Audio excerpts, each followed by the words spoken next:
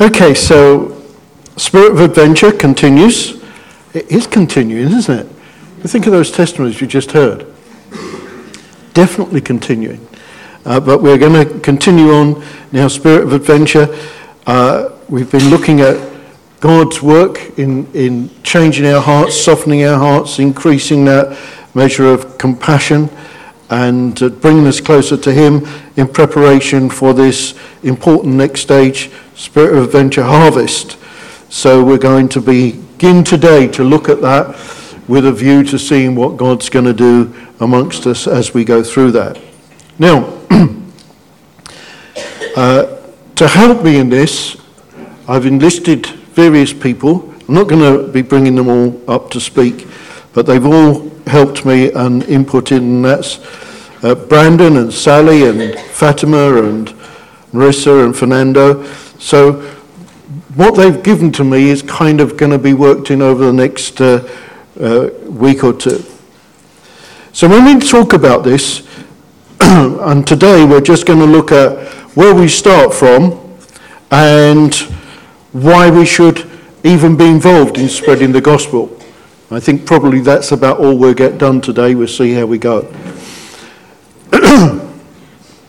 What's our starting point? Well,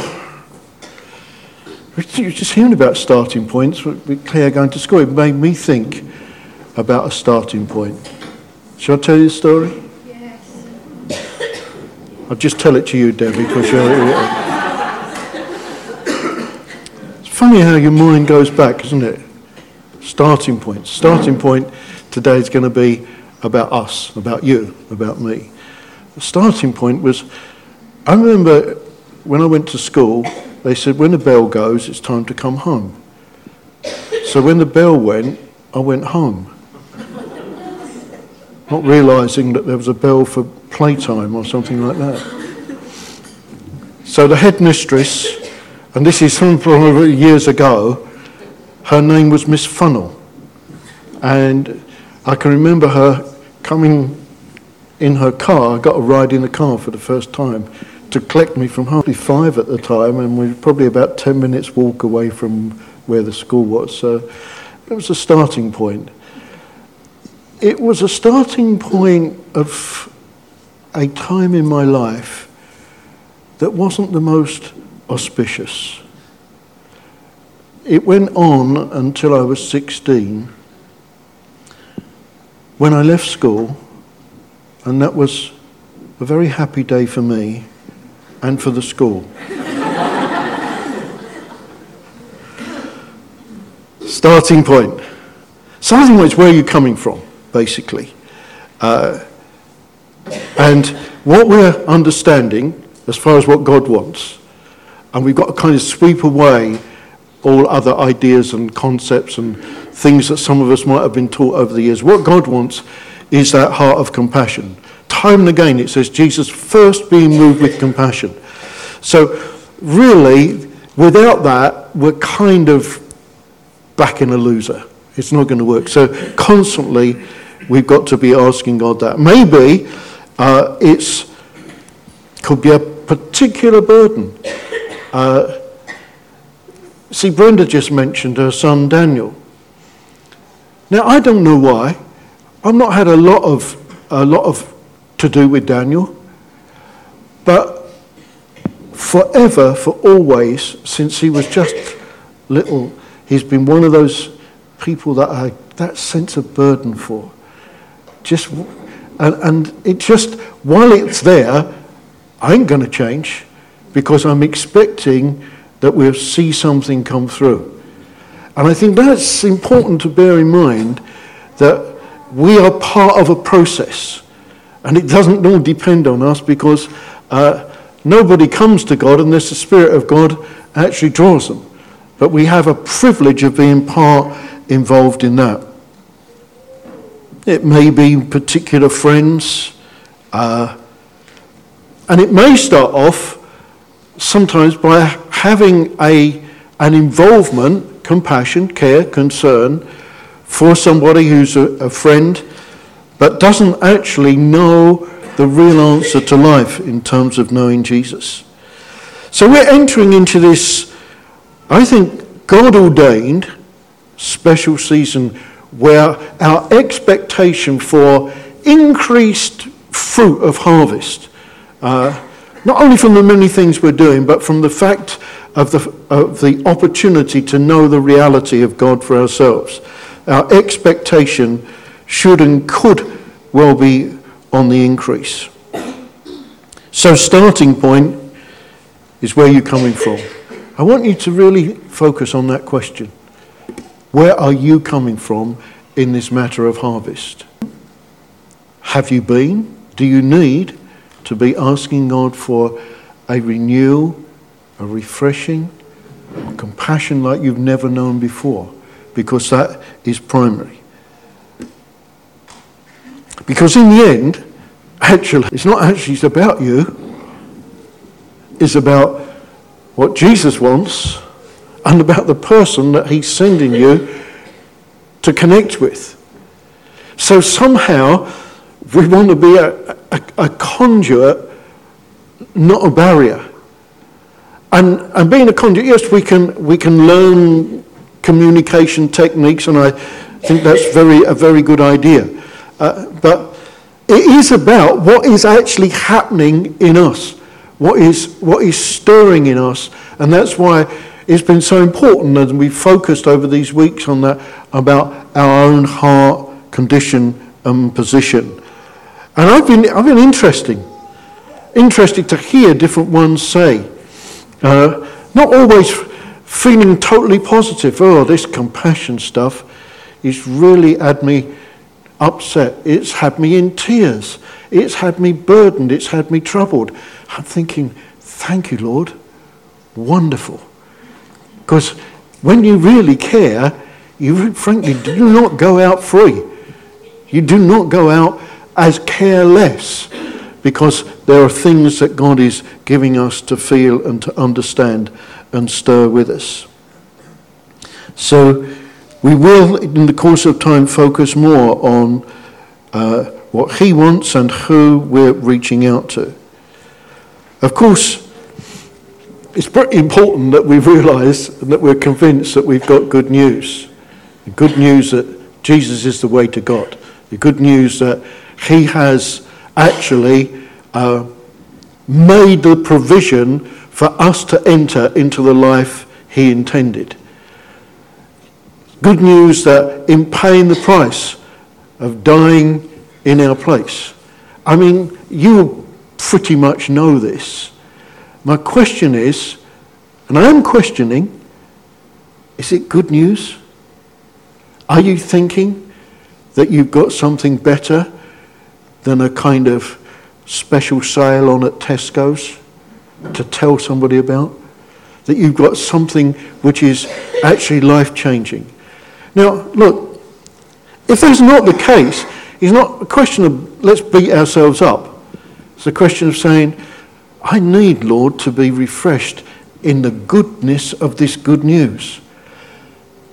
I need to be excited about the fact that I'm carrying the news of the secret of life. I'm carrying the thing that everybody needs. And if only they knew, this is a thing that they would want. So we're actually beginning to recognize, and just to review, I'm carrying good news.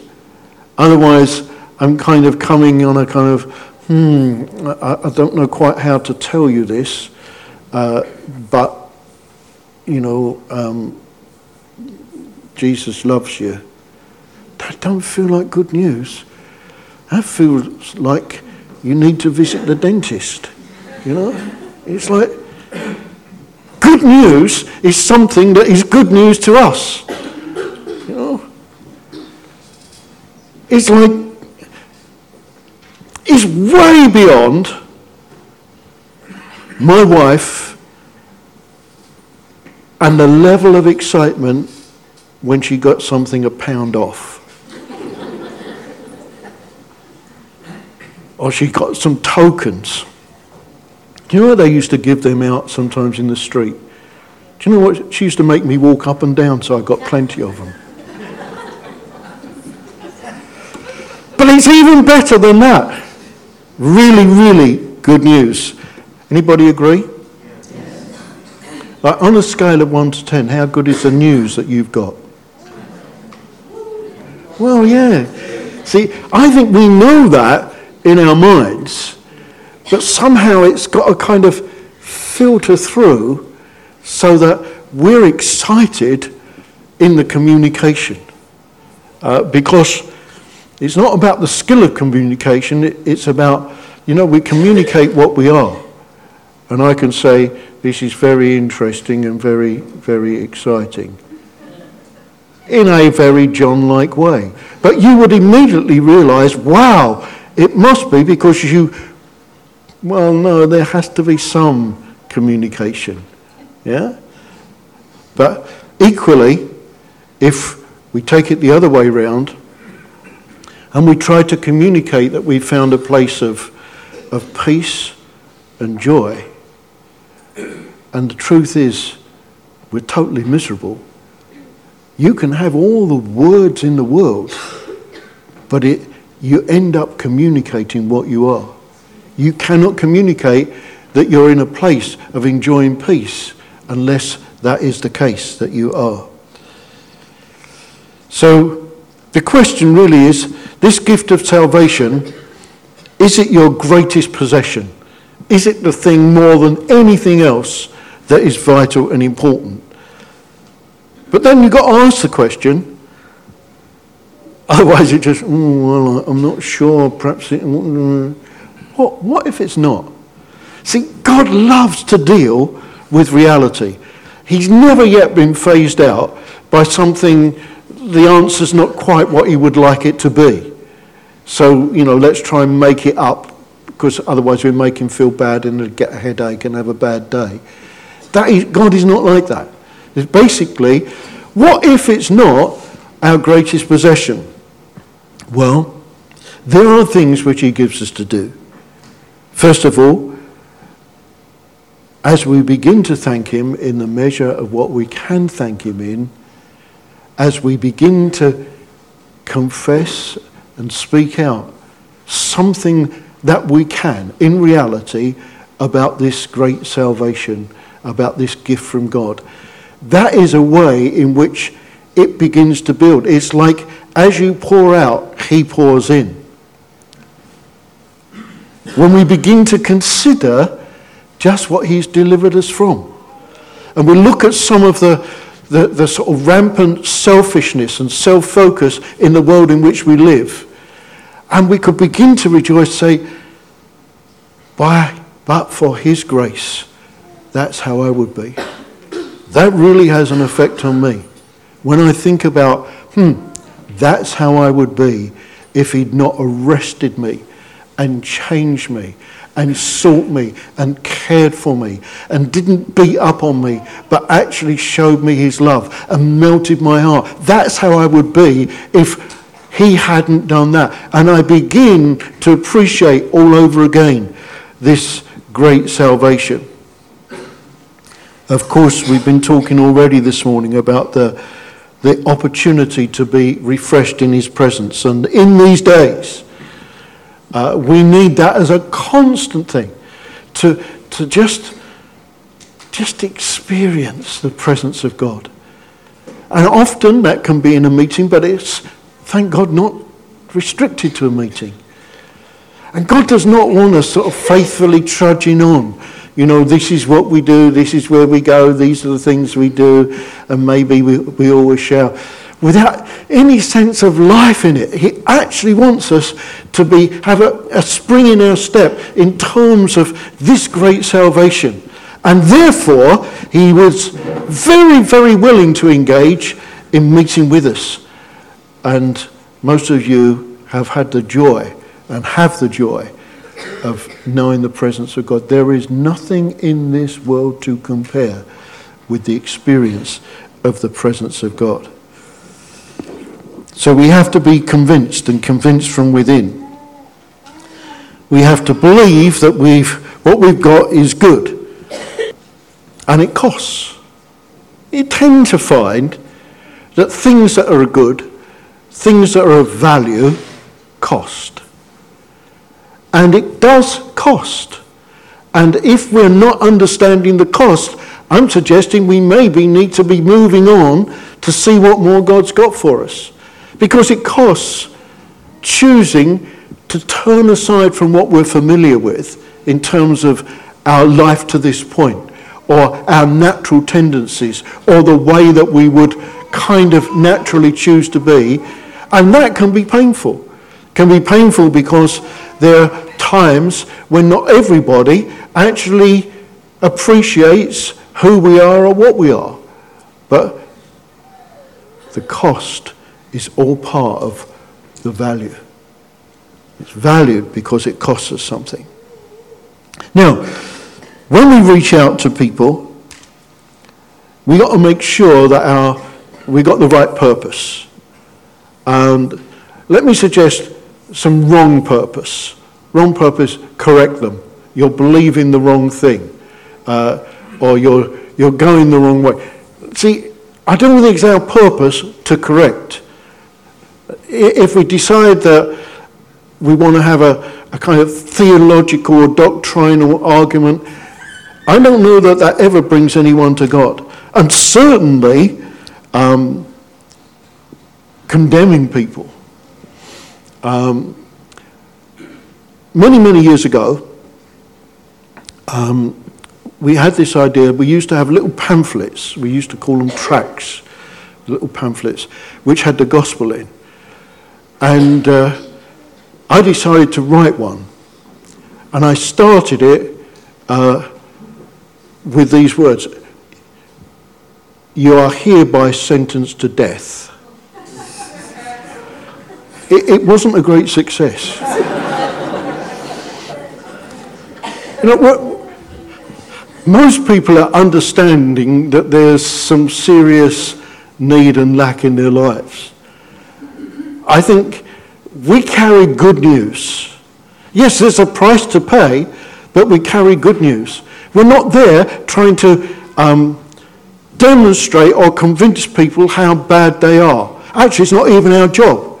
It's the work of the Holy Spirit it's the Holy Spirit convicts of sin and righteousness and judgment. So we should never get into that, about how bad or how much they're failing. So that wouldn't be the way to go. Equally, we're not there to create fear. Do you know? Oh, I can hear it now. Oh, I hear it now. I hear the cries of those dropping into hell. And that could be you. Yeah. I exaggerate a little bit. But we're not there to create fear. We're there to bring good news. Yes? Yeah. So, painting pictures, beware your sin will find you out. Well, yeah, it's in the Bible, but it's not really the starting point. I don't think it was Jesus' starting point. And if our purpose is, this is my duty, I'm supposed to do this, which was really more my background from where I came from, it was seen as a duty. It was seen as something that you had to do, and if you were good, you would do it. That don't work either, because we never think it's my duty to share good news. Good news kind of comes out as God gives us these opportunities. Then, of course, whilst how we are is number one importance, what are we going to say? And we can talk some more about this, but look, we have really one message. Jesus died, God raised him from the dead, and said, because you have been obedient to do this, to be this sacrifice, I make you Lord, and Lord of everyone. That's our message. Jesus is Lord. That is our gospel message. Jesus is Lord. And the only question is if God has made him Lord, where do you stand? What is your position? See, we don't need to get too complicated. Now, there are other ways and good ways to communicate, but primarily, that's our message. Our message is, the very best news is that God has provided a way that we can actually have everything that he's laid ready for us as we submit to the rule of Jesus. And instead of saying, I rule me, choosing to say, I hand over that authority and that rule to you. That is the entry point. That brings us into everything that God has promised and provided. All the peace, all the joy, all the assurance, everything, our life being led by the creator of the universe, who's actually rather more competent than we are to actually manage it. Day by day, moment by moment, the very best news. So then there's the question, I think we talked about this a little while ago. I was talking about Moses knowing that God was mighty. The big issue for Moses, he knew that God was Almighty God. But he wasn't convinced that God was mighty in him.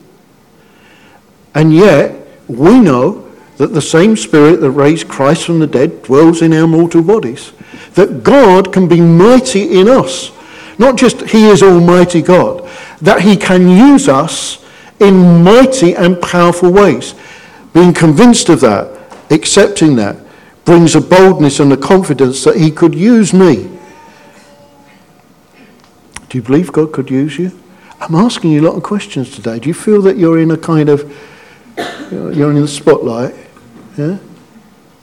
Is it uncomfortable? I'll do it in a nicer way. Yeah? Do you believe God could use you? Yeah? I'll put a smile on. Yeah? But the question's still the same. Is there an adjustment that I need that helps me to genuinely believe that God is almighty in me, that he could use me?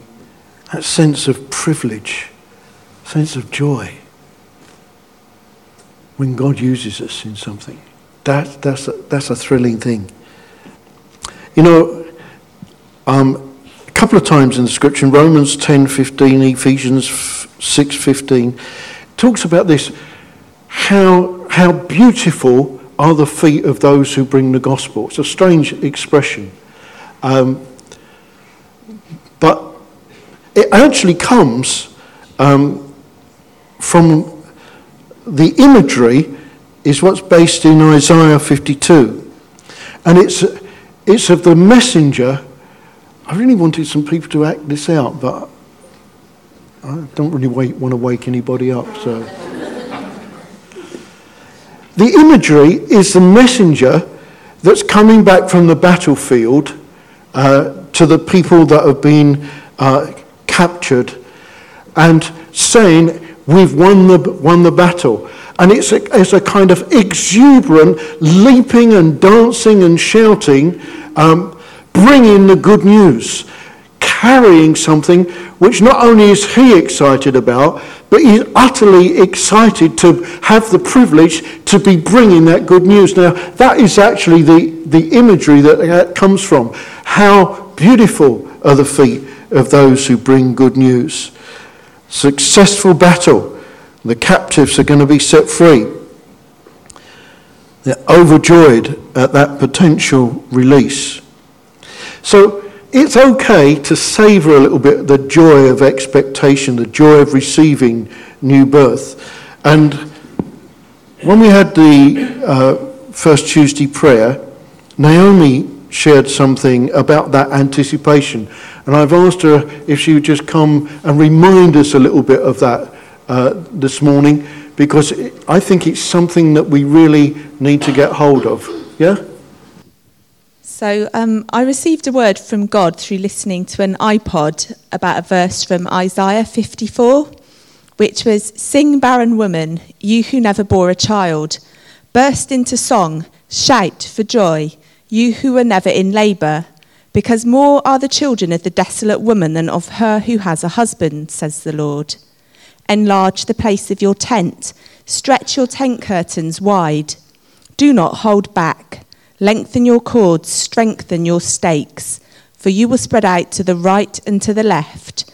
Your descendants will dispossess nations and settle in their desolate cities. And the word was about rejoicing and preparing ahead of increase and anticipating the breakthrough before it comes with joy. And that was an expression of faith. You begin the celebration when you receive God's word, and you're celebrating because you understand what he's saying, and you're anticipating what will happen and celebrating the increase before it arrives. And from that, I caught a question: how would it look to celebrate the people on our hearts coming to know him before it actually happens?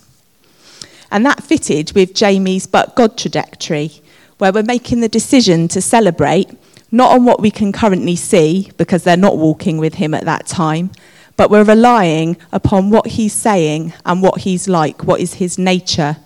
And we look across knowing the But God moment, even though we're not there yet. And from that came another question, which was, how do we widen our tents to prepare for the increase before it's actually happened, the increase of all these people coming to know him? Part of the verse from Isaiah was saying, start singing and shout for joy. And it was a real encouragement that there should be a praise and celebration that may look weird to people who aren't involved in it. It doesn't make sense to them. And it linked to David when he danced ahead of the ark coming into Jerusalem. And Saul's daughter said of him, you were like a foolish man who takes off his clothes without shame. But David didn't care about that because he was celebrating the coming of God's presence, and his celebration wasn't contained. I also caught a picture of a tree, and I felt that linked to Psalm 84, which we looked at in Pilgrimage 17, which said, even the sparrow has found a home, and the swallow a nest for herself where she may have her young, a place near your altar, Lord Almighty, my God and my King. And I felt that this was linking to Jesus saying that he'd made a way for everybody, not just a select few, and that there was a place for all these people on our hearts in his kingdom. The celebration was going to be in advance with a word of faith. So it was also about, if you didn't have a real sense, it wasn't about pretending, because it says in Romans that faith comes from hearing, not from human effort. So there was an encouragement just to take time to say to God, what is it that you're saying about the people that you've put on my heart? And that if you haven't heard anything, to take time to ask him. But that in the meantime, we can still celebrate because we know what his nature is. We know what he's like. And part of that response could be to remember the people that he's given you faith for, that he would meet, and to write down what that would look like. How would it feel when they meet him? What would your song of praise be? And to write it now. So that joy of anticipation, very key and very important, something that we can, I think, if you believe something's going to happen, anybody believe Christmas is going to happen? Yeah? You kind of smiled then. Yeah, Christmas is coming. See, if we really anticipate something wonderful and joyful, there can be a joy that we experience leading up to that. And of course, our joy is to him, because it's him that's done it and provided it. It's for the person that's going to benefit from coming into that relationship, and there's a joy to us as well. And I was thinking about some of those. My mind went back to in a former time when I was working as an assistant to an evangelist in the country, and we did these various evangelistic crusades. And this guy, he was a slave driver, but he himself was like a human dynamo, And I discovered something. Well, I discovered hard work. God, dear. I was taking holiday time off from when I was still stockbroking then. And, God, dear, it was good to get back to work for a rest, you know. But we were doing this crusade in Bristol. And it was going really well. It was Salvation Divine Healing Crusade. And God was using him. He was a bit of a crook, but God was using him. So don't quote me on that. And one of my jobs was to check the adverts in the paper. And I had a huge number of things to do, but that was... So I opened the local paper one day, and it says... Divine Healing and Evangelistic Crusade, great success continues for a further week with evangelist John Singleton. It's the first I know of it. I'm there just to help and do door work and things like that. And so I said, what is this? Oh yes, he said, we've decided to carry on, but I've got another crusade to go to, so you're going to carry on here, which I was due to be there to do follow-up work. So I said, okay, well, I'm fairly used to preaching the gospel, but all this healing and miracles and stuff, I'm not seeing much of that. He said, don't worry, I'm just going to pray for you. And lo and behold, he did. And we saw some amazing things. But here's the point. He said, this is what you do. Get up in the morning, get out early, get all the workers, a lot of workers there, get them all deployed, all working through the day, come back, spend the day prayer and fasting, then go in and do the children's crusade, then do the adult crusade, then come home and then have a little something to eat and then start again the next day. I thought, But here's my point. The joy of seeing so many people turning to God. It just knocked all the other things. They were insignificant because somehow our focus was on the things that God was doing. And when our focus gets onto what God's doing, whether it's with many or with an individual, of course then we begin to tap into a different place, actually rejoicing with him as he does in situations like that. So we're talking about a happy harvest, empowered by him, with God's hands, with God's feet.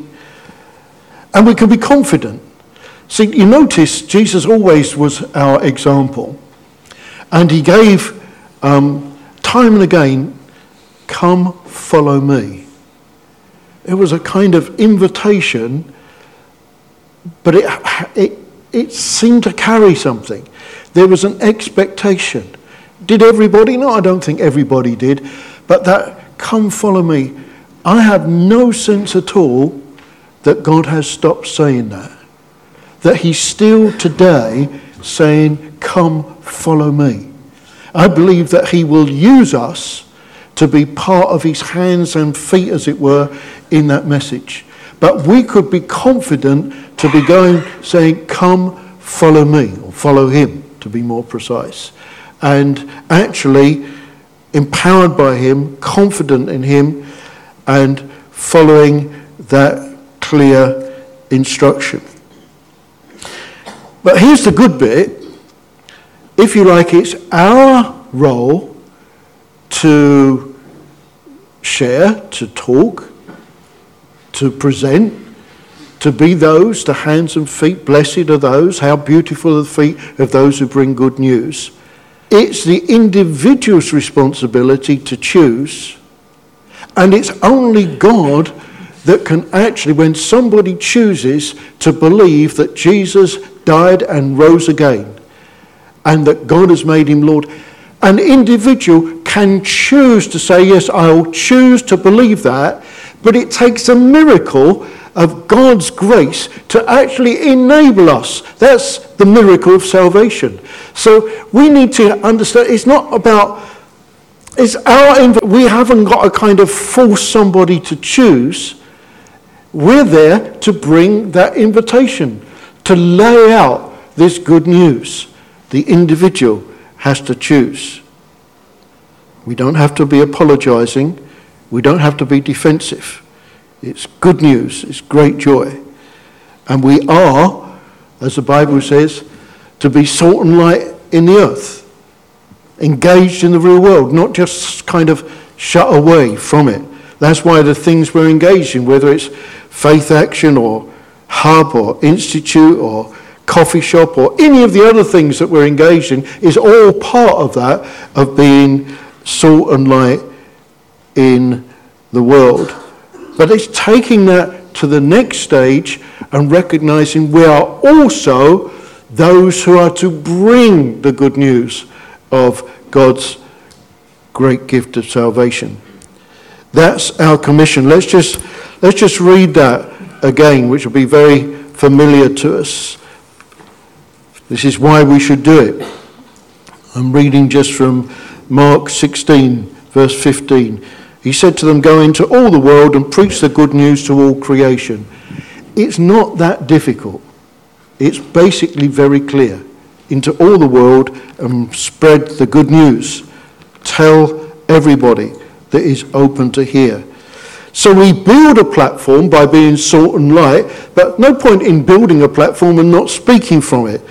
So we're there to build the platform, to be engaged, to be friends, to be joined to people, and then to speak from the compassion that comes from real relationship, having a real offer. Not about come and join our cause, but here is good news. The best gift we can ever bring to anyone is this good news of salvation. And actually, Jesus died for the whole world. He actually died for everybody. So he rightly deserves that everybody should come to him, because that's what he died for. That's what he deserves. And we have the privilege of being those who can rescue. I think that's the way I would put it, rescue. People that are trapped maybe in despair or futility or hopelessness, may be successful and yet insecure, just like the rich young ruler was in the Bible. And the good news is we're sent to where he wants to go. It's not about get out and do this and you're on your own. This is about the pattern that he chose, that he would send us and equip us to carry what he wants. In other words, he's going to back it up. Now, on that same evening, Fatima shared a little bit about that commissioning, and I've asked her to come just to share briefly.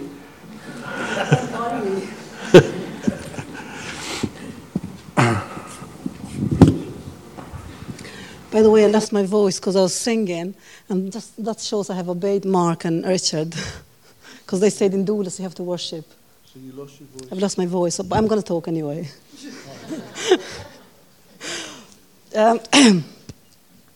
Yes, I felt God spoke to me through Luke chapter 10, verse 1. I read the whole chapter afterwards, but that's the particular verse God spoke to me. And it says like that, then Jesus sends out another 72 disciples, and he sends them out in pairs, 2 by 2, ahead of him, in places and towns where he himself wanted to visit. So as I saw that verse, I was like, wow, I have seen this many times and never saw it this way. And I was just like, kind of, like, God, what do you mean? What do you say? I was trying to speak to him and ask him to reveal more of what he wanted to speak. And then God started showing more. So I just remembered that he had sent 12 disciples first. So I went back in the same book, chapter 9, verses 1 to 4, where Jesus says to his disciples, 12 of them, he says that, go out there, heal the sick, and share the good news. And I was like, oh, wow, that's us at the Hub. We felt the same thing. We felt God say to us, heal the sick and share the good news, and that's what we did. And we do remember that as a team we are more bold, and we started to be more upfront to the gospel, and we saw God's miracle healings. Not only those who were there, but Jesus healed people who weren't even there. And it was just amazing. So I was seeing that and just thinking and recalling, very excited. And then I was just thinking, oh, so God has raised the portion. It's not 12 anymore. So he's saying he's sending out 72. And then I was just thinking that because as a church, we know that we are in the move. We are not standing still anymore. And it's amazing because the teaching had changed as well from Clear the Gospel. That time it was Clear the Gospel, I think. Yes. And then we moved to Spirit of Adventure. And then now we are with Harvest, where John has spoke recently about softening of hearts. And I was just like, oh, wow, that's amazing. So I was just trying to ask God, what are you saying? And I think it's important that as a church, we keep asking God to show us those places where God wants to visit. He knows where he wants to visit. And as we ask him, he leads us to go in the right place, and he goes before us. So we shouldn't be afraid. I'm sure you know, but I'm just saying. So he goes before us, and he makes that place known for us, and we be his hands and feet. So it's important to know that, as I said earlier, it's not 12 anymore, it's 72, it's a bigger portion. It doesn't have to be only Castle Point or only the leaders. God has commissioned each one of us, and he has sent us out. It's amazing because we carry something very special. For those who believe in Jesus, we carry the Spirit of the living God who wants to be known through us, and that's amazing. So I think the question is, are we ready to be landing? And have we got all it takes to have safe and fruitful journey and arrival? Thank you. Thank you. I did well. You did well. I didn't go far.